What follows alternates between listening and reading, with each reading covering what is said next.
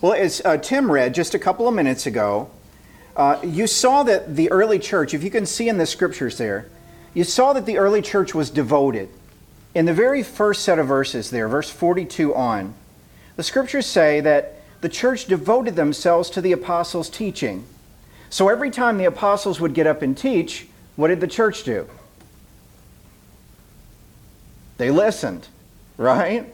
And then when they listened, they actually went out and did what the apostles instructed them to do. So they learned from the apostles' teaching, and then they actually put it into action, and they did something with it. The scripture says that the early church devoted themselves to that teaching and to what? To fellowship. Now, what is fellowship? Fellowship is kind of a churchy word, right? What does it mean to have fellowship? Well, it's kind of like the Old English word fellows. It's kind of like being brothers. Brothers from other mothers. And sisters. Brothers and sisters together in the faith. So God has called us together to be a family, brothers and sisters in the faith, and that is under the auspices of being devoted to the teaching of God. So that's why when you come to Trinity South Naperville or any of our other campuses, any of our other sites, you're going to hear a predominant presence of the Word of God. You're going to hear the Word of God from beginning to end. And that's a promise from us to you. Our job is to be beholden to the Word of God and to bring it to you in such a way that you can understand it and sink your teeth into it, and together as a family of God, go away with it and actually do something with it so that the Word of God is living and active in your life. What else did the family do? They were devoted to the breaking of bread, which some scholars believe refers to the sacrament of the Lord's Supper. That's where we break bread and we give out wine. And while this could be a good snack, there's more to it than that. We believe that it is the body and blood of our Lord Jesus.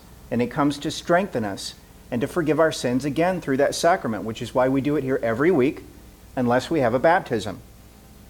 And then what was the last piece? The last piece is prayer.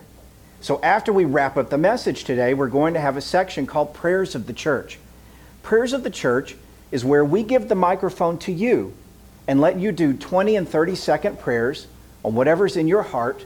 Or if you'd like to look over at the prayer board over to your right, you'll see people have written the names of folks who need prayer. So we will stop and actually engage in that kind of activity. But when the early church was doing this 2,000 years ago, here's what happened.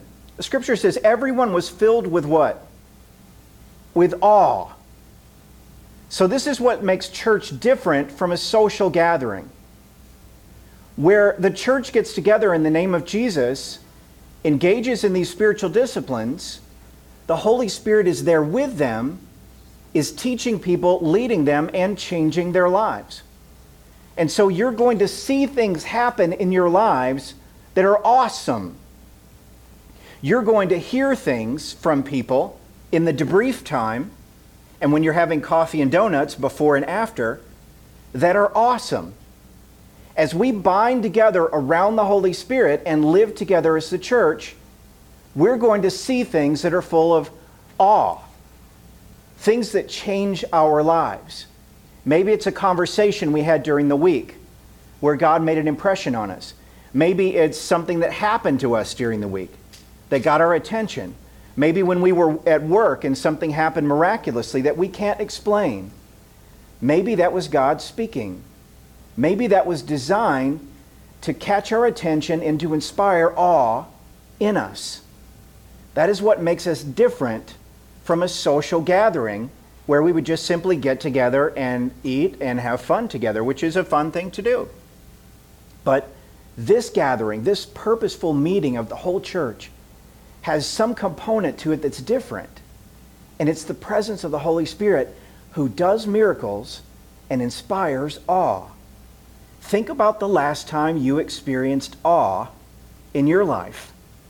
Maybe it was the time you went on vacation. Maybe you went to Disney World and you saw the castle for the first time and looked up at it like this and was like, wow, that's amazing. That's the kind of awe that scratches the surface of God's awesomeness, the kind that He means to share with us. So take a look back at the scriptures at this awe and the many wonders and signs that were performed by the apostles. Look at verse 44 in particular. The scripture says, all the believers were together and had everything in common. They sold property and possessions to give to everyone who had need. Every day they continued to meet together in the temple courts. They broke bread in their homes and ate together with glad and sincere hearts, praising God and enjoying the favor of all the people. And the Lord added to their number daily those who were being saved. Notice who did the adding of the numbers of people. God is the one who does that, right? If we simply are engaging in these spiritual disciplines that God has taught us through the Word, and the Holy Spirit is dwelling here with us, we don't have to worry about impressing you or anyone else. You don't have to come here seeking to be impressed, because God is the one who will impress upon your heart what He wants you to know, what He wants you to experience, what He wants you to feel, and the awe that He has called you to have in Him. He will provide that. We don't have to fight for that. We don't have to compete for that. We don't have to dig for that. We can meet in an ordinary old school building just like this, and we can have whatever multimedia is present or not, and still be at awe with God, can we not? So today in particular, we're going to study a little bit about how that first church was brought into an awesome family experience together as a community. The scripture says in verse 45, look at that with me really quick. This verse might make you nervous if you've been in Christian churches for a while. It might make you nervous because this verse has been taught in all kinds of different ways in the church in its history, with the idea that it has specific instructions for you and me. Now listen to the verse again. They sold property and possessions to give to everyone who had need. Now what does that verse say to you? Does that verse say to you that we should be forming a compound here at Burkett Freshman Center? We should sell all our possessions. We should buy a Winnebago and live together in the Winnebago, peace and love, and selling every kind of material possession we have and owning nothing in this world. Does that sound like that would work in today's world? No. And in fact, it didn't work in their world either. So if you read it that way, that they sold all their possessions and they gathered together in a field somewhere and they just lived there under a tent, that's not true. That's not what happened. What happened is you found people separating from their families and forming a new family. The reason they would separate from their families is because if their families did not receive the new faith, then they had to make a call. They gathered together with others who received that new faith in Jesus and formed a family. Does that mean that we need to strategically separate from our own families and just rely on each other as family? Absolutely not. It didn't mean that back then either. But back then, if members of their family didn't receive Jesus and didn't receive the new faith, then they had to find community somewhere. They had to find family somewhere. Because back then, families supported each other and helped each other provide food and shelter. And so when someone started to follow Jesus, and if their family members did not agree, then they needed to find other Jesus followers in order to bind together with and form community and family with. And in fact, that's what they did. The scripture says that they sold possessions to give to anyone who had need. So what was happening was, these people were carrying on with their normal everyday lives, and when they found out that a brother or sister in the faith had a physical need, then these people would sell something in order to produce income to share with the person who had a physical need. They didn't sell all their stuff. They just found something that they didn't need and sold it so that they could share that resource with the person who had a need. And so what you found is this community of people who were taking care of each other the same way family is supposed to take care of each other. Now think about your own family for a minute. When you got up this morning, if you have family in the house, what did you do? Name some things that you did this morning. First thing. Stephanie? She made coffee. I agree. Amen and amen. Coffee comes number one, right? What else? Made some breakfast. Like what? Got the eggs. Did you put cheese in your eggs? I did. Amen and amen. What else? What else did you do? Say good morning? Yes. What else? Time to get on up out of bed, right? Time to get up and get going to worship. What else did you do? Did you give a hug and a kiss to somebody? Maybe a good morning hug or kiss, right? You treated each other with love and took care of each other in a physical way, didn't you? This is how the church is called to behave when people have need. And if you think about it for a second, if we were bold enough to share a need in this fellowship right here, if we were bold enough to share a need in this fellowship, we welcome the multimedia back, right? We would give to that person not because we felt like we had to, but how? Because we wanted to. Just like when I get up in the morning, I make scrambled eggs. I don't do that because somebody's forcing me to. I do that because my family likes to eat, at least some of my family likes to eat scrambled eggs. So I do it because I want to do it. It was the same way back in the early church. They began to form together an alliance so that they could take care of each other's physical needs. And so what does that mean for you and me today? For you and me today, that literally looks like this. It looks like us running into the cross of Christ, having our hearts changed by the Holy Spirit, where now I am no longer oriented toward myself and just my own needs. Now my own needs mean something. They mean something to God, and they mean something to me, and they mean something to those who care about me. But God has also called us to live in such a way that we are aware of the needs of others. And so God has called us to a heart change. We move away from an orientation that's focused mainly on myself to an orientation that's focused on others. And it's kind of like when you see the two people on the screen there, there's a reciprocal relationship going on. What's happening in a love relationship is that someone is giving and another is receiving, and the other was giving and the first one is receiving. There's a reciprocal nature to the relationship. Whereas if only one person is giving and the other one's receiving, what do you call that?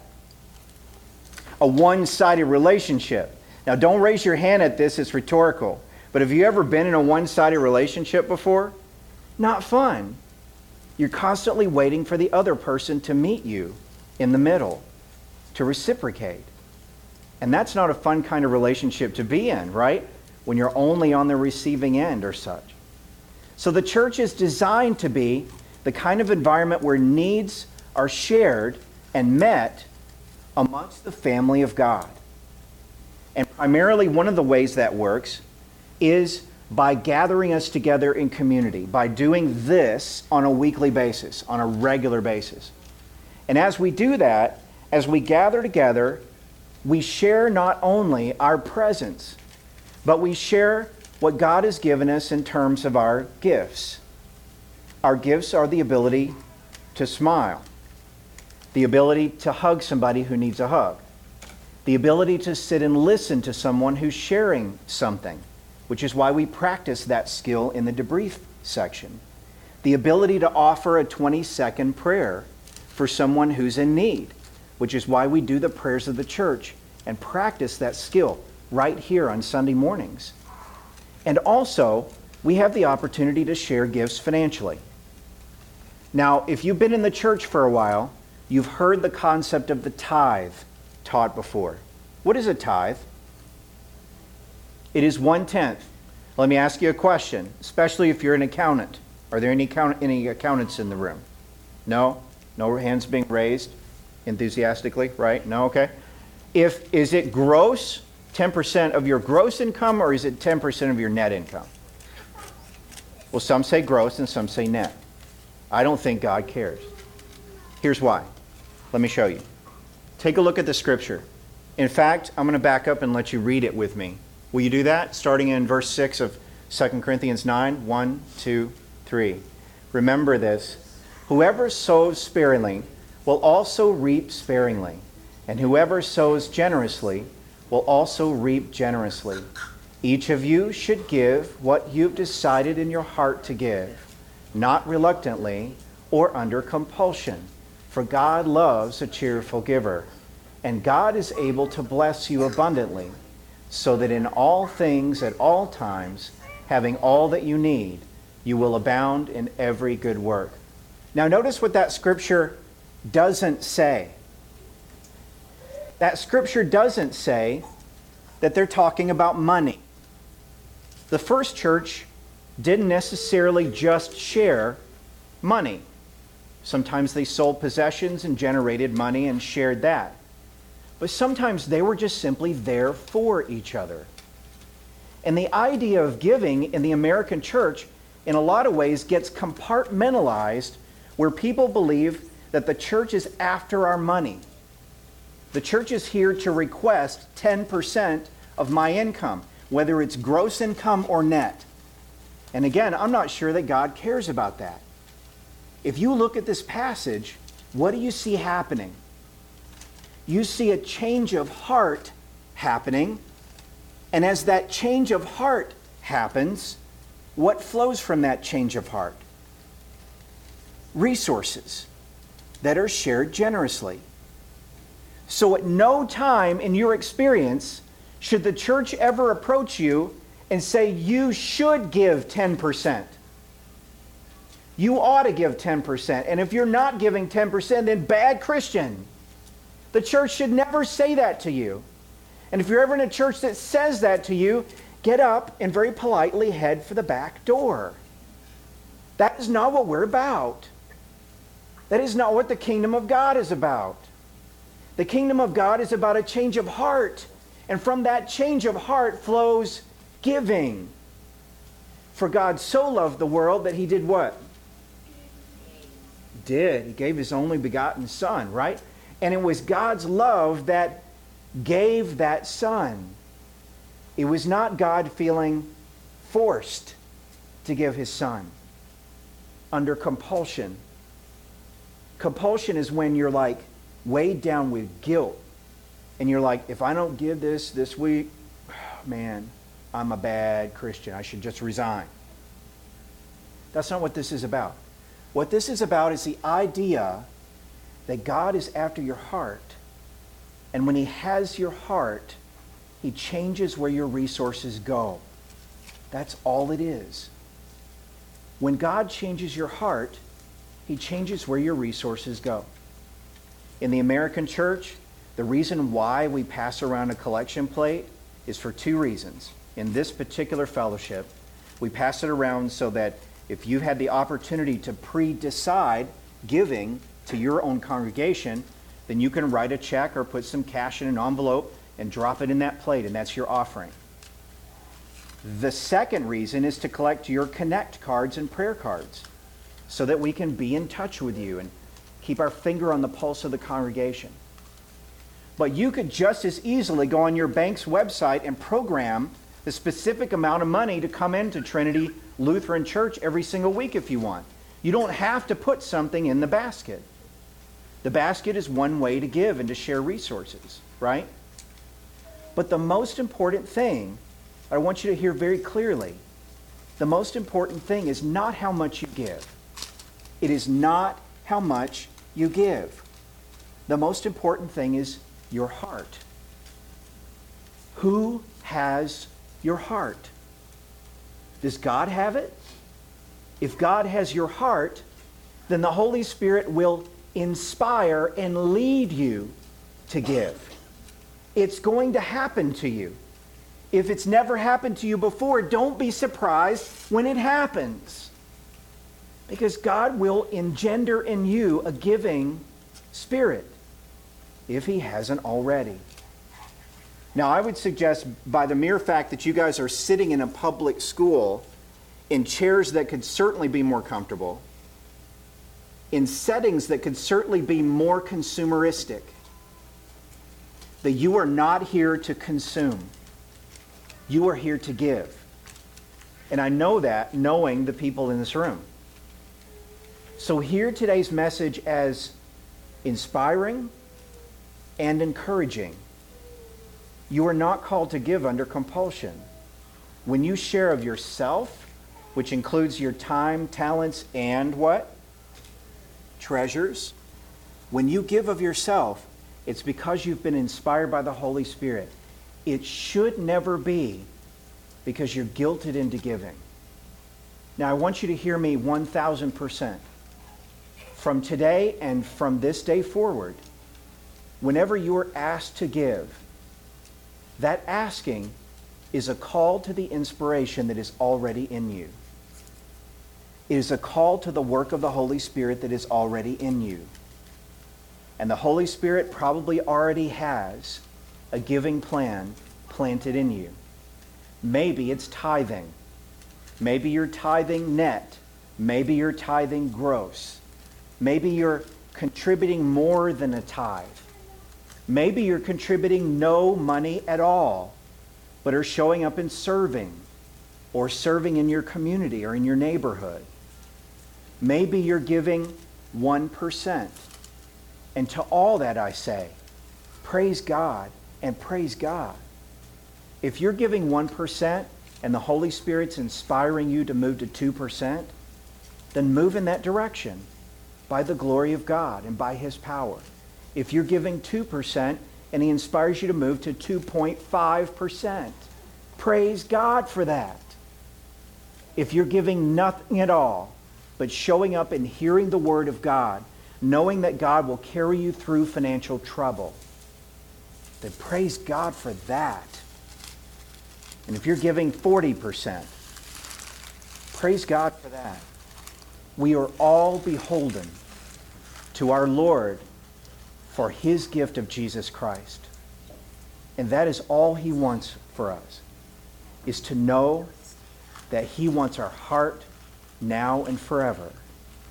And the nature of that beholdenness is simply in love, not in compulsion to do or to give. God wants you, not your money. He wants you. And when He has you, you will start to share some of that resource that He has entrusted to you while you're here on earth. Does this make sense to folks? It's not really that hard. It's not nearly as hard as the American church makes it. So look at these words, and seriously, not making up these concepts. These words are in the Scripture. We are not to give reluctantly or under compulsion. You see that clearly, right? But God loves what? It's not that He doesn't love a cheerful giver. He simply has more compassion on someone who is giving because they feel guilty. That was never His design. Do you hear what I'm saying? Amen? Yeah? So as you're inspired to give, let the Holy Spirit drive that. Understanding that there may be a season in your life where you can't give money, but you can give of your time and your talent. Or there may be a season in your life where you're giving 30% to the church, but you're giving none of your time or talents. The church is missing you if that's the case. The church doesn't require you to do it.